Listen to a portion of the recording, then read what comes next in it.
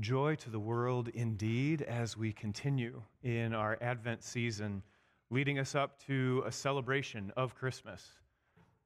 Well, that happened, but I do invite you to open your Bibles and keep them from falling over to Luke chapter 2. Luke chapter 2, verses 8 through 20. So, last week we recognized that we actually were with the wise men who actually come after. But here in week 3 of Advent, we turn our attention to the shepherds and to their invitation into Christ's birth, into the story of God's redemption. So in Luke chapter 2, at verse 8, we get really the first witnesses.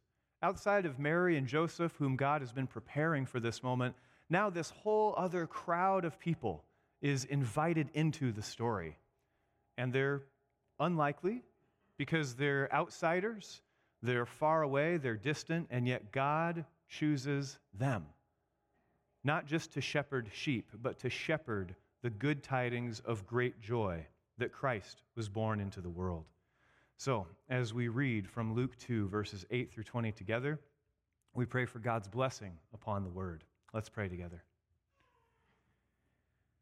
May the words of my mouth and the meditations of all of our hearts be pleasing in your sight, Jesus, our Savior, our Redeemer, who is born into the world, who is celebrated by shepherds, who is visited by the Magi from the east. Lord, may your birth be our joy this day. Move your Holy Spirit where we can be strengthened, where we need strength, convicted where we need conviction, and in all things be more focused, more deeply loving of who you are in all things. In your name we pray. Amen. Luke chapter 2, beginning at verse 8. And there were shepherds living out in the fields nearby, keeping watch over their flocks at night. An angel of the Lord appeared to them, and the glory of the Lord shone around them. And they were terrified, rightly so. But the angel said to them, "Do not be afraid. I bring you good news that will cause great joy for all people. Today in the town of David, a Savior has been born to you. He is the Messiah, the Lord. And this will be a sign to you. You will find a baby wrapped in cloths and lying in a manger." Suddenly a great company of the heavenly host appeared with the angel, praising God and saying, "Glory to God in the highest heaven, and on earth peace to those on whom his favor rests." When the angels had left them and gone into heaven, the shepherds said to one another, "Let's go to Bethlehem and see this thing that has happened, which the Lord has told us about." So they hurried off and found Mary and Joseph and the baby, who was lying in the manger. When they had seen him, they spread the word concerning what had been told about them about this child. And all who heard it were amazed at what the shepherds had said to them. But Mary treasured up all these things and pondered them in her heart. The shepherds returned, glorifying and praising God for all the things that they had heard and seen, which were just as they had been told. This is the word of the Lord. Thanks be to God.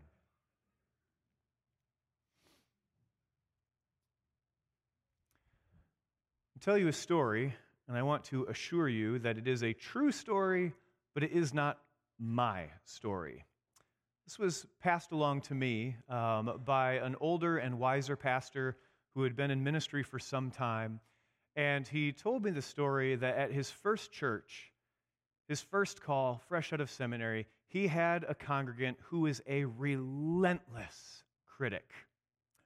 The type of critic that always finds something wrong with everything, and their piercing eyes were always watching him up front.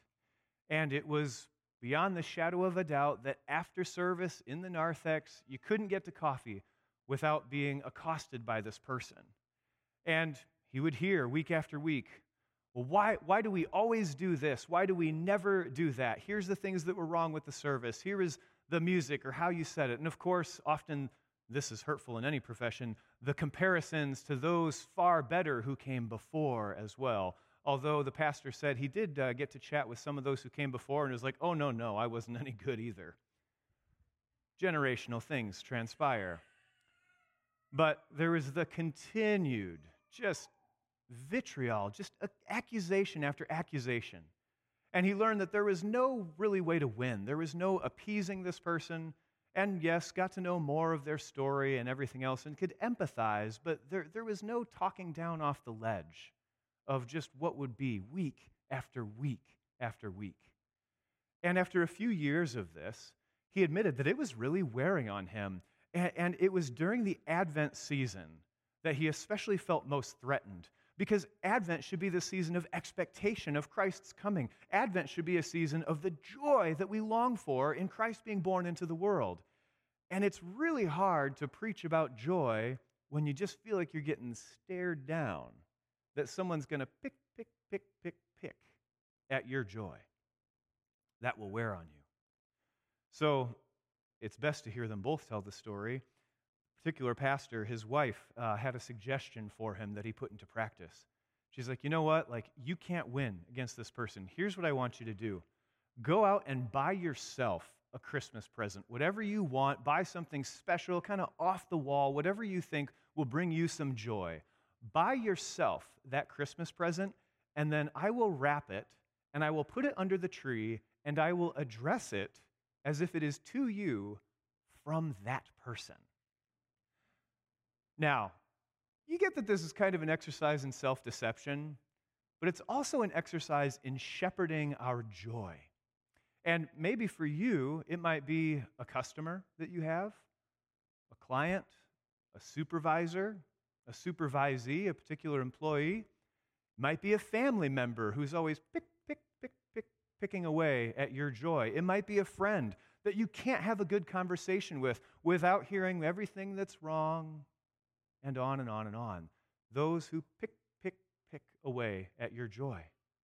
And so he would give himself a Christmas present to himself, but from this individual. Not that it changed anything about them, and not that they ever told the person that they were doing this, but rather it changed his attitude and perspective towards them, so that even as he listened to the barrage of complaints, in his heart he was also like, thank you so much for Karl Barth's commentary on Romans. Thank you so much for the first sources of St. Cyprian. I don't know. This pastor's better read than I am. But it changed something just to be able to look at the person and be grateful.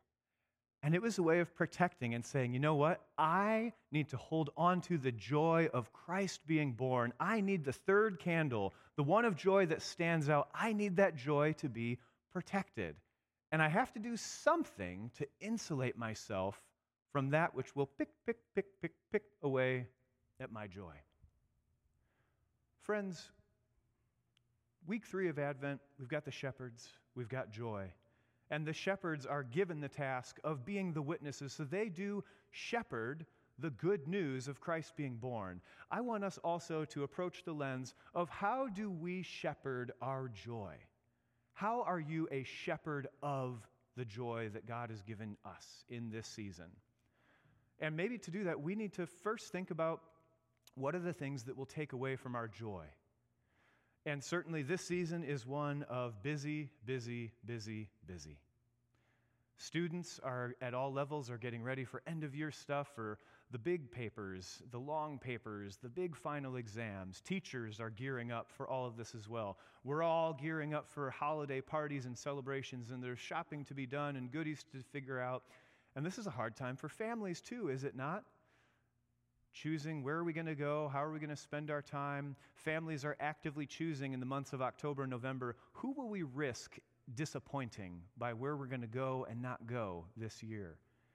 And every family has somebody who picks away at our joy just by their presence. And if you're like, hey, good thing my family doesn't have one of those, it's probably you. So beware. There's always one, isn't there? Who it's like, Merry Christmas. Where's the eggshells that we could walk on? Things will pick away at our joy. And it will become more and more about the things that become distractions. Business people have end-of-year things to do. It's just a busy season. And it brings out the best of us. It also brings out our most anxious, stressful, and frankly stupid responses to other people's behavior. How do we shepherd our joy? Because our joy in this season, the joy is that Christ is coming into the world. Our singular joy at Christmas time is that Christ was born in Bethlehem in Judea, according to the Scriptures, that our Savior, our Messiah, the Christ, was born to save us, and that this is our story, and that this is the good news, and that is the singular source of our joy in this season. But there will always be those forces which seek to extinguish our joy, and it'll pick away at us. So how do we shepherd our joy well? Maybe through well-practiced self-deception. Maybe give yourself a Christmas person from the person that you know is just not really a gift to be around. Maybe give yourself a Christmas present from your company if, work is work, if that's how we're feeling about it. Give yourself a Christmas gift, sure. Although also the more obvious and more spiritual and virtuous path first is to actively pray for those whom unintentionally seem to persecute you and your joy. Because in the act of praying for them, God will actually transform your heart and help you shepherd your joy long before you might see any change in them or their behavior. But we enter this season with some overwhelm, don't we? Well, how do we shepherd our joy? Scripture doesn't give us a recipe for this, and yet we pick up some pretty important information from just who was given the joy, the good tidings of great joy for all people in Luke chapter 2. Who was it? The shepherds. And we know that shepherds watch sheep. That's what they do, right? They're out in the fields. They're kind of smelly. They watch sheep. But what's the measure of success for a shepherd? How do you know if a shepherd is doing a good job, if they're shepherding well? A successful shepherd protects their sheep.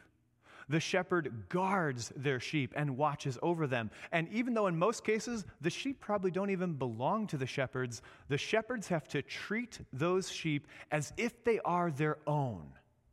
Think of King David explaining before he was king, in his days as a shepherd boy, explaining to King Saul, I ain't scared of Goliath. If a bear or a lion comes out of the woods, I will kersmackety it with a club just to remove a lamb from the jaws of a predator. I will take care of that lamb as if it is my own. I will cherish it and I will protect it, and I will keep watch over it. I will also nurture it. Shepherds know how to protect and guard and keep.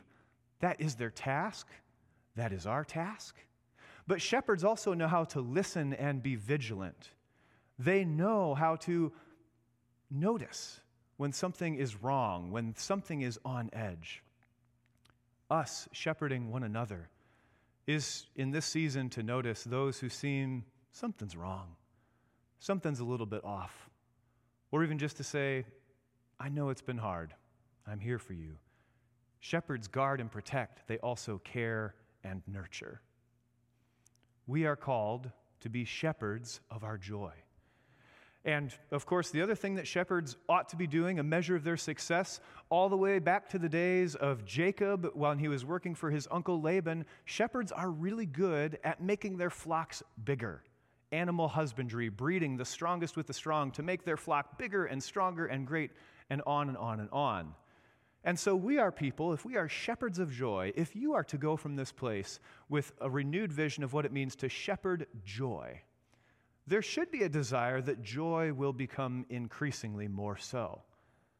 However, sometimes it has to be enough to say the one sheep of joy that I will guard and protect and nurture is to remember that of all the other stuff, of all the other stress, of all the other hurt and frustration and pain in the world, I will shepherd the reminder that Christmas is about Christ being born, that he was born for me, he was born for those you love, he was born for those who drive you crazy. Christ was born into the world, and this is our joy that we guard and protect, like shepherds. And we also would hope that it would multiply. The shepherds didn't keep the joy to themselves. When they received the good tidings of great joy, they started talking to everybody. And word spread concerning the things that were just as the shepherds had found, just as the angels had told to them. The shepherds shared good news. They said, this is the one good thing that is happening right here, right now, and everybody has to know about it. And so I would long for all of us to have abundant flocks of joy at Christmas time, that all of the family gatherings would be a joy and celebration, that every gift that we search for would be something that we could cherish and enjoy finding, that finishing up the school year or the business year could be one of celebration and be all quite pleasant. However, that's not always the reality we're confronted with. And so even when the flock is not large, even when it's small, that doesn't make it any less precious. Remember, our joy in this season as Christians is to recognize and celebrate that Christ was born into the world for us, that God's salvation story affirms that God's not done with us yet, that God is going to continue to invest in us, and that his plan of redemption for us, for the forgiveness of sins and eternal life and the resurrection of the body will continue on. This is our joy to shepherd, to guard and protect it, say, nope, the things that will pick away at it, I will not let take away from me why I celebrate this season. And also to share that joy as widely as we can, as broadly as we can, and to let it permeate us, to let it be part of who we are, that we guard this one simple joy. Shepherd your joy. Guard it and protect it, but not in a hostile way, but in a way of rejoicing. Because we know, Scripture tells us in the Gospel of John that the thief comes only to steal and kill and destroy. There will always be situations and even people who will come to take away our joy. Whether they intend to or whether they don't intend to is completely unprovable, because only God knows the hearts and minds and motives of our neighbors. Our job is to shepherd our joy, to protect it, and to remember it. A good shepherd does not forget their sheep. They don't forget the reason that they're out in the field. They remember always and are vigilant. They're watching to make sure that nothing's going to steal the sheep away. They're also watching over the sheep to make sure that they're healthy and well. Tend to the joy, to remember that healthy and well within your heart through every tense moment over the next few weeks is the original reason for the season that Christ is born, that is planted so deeply in our heart that nothing and no one can take it away.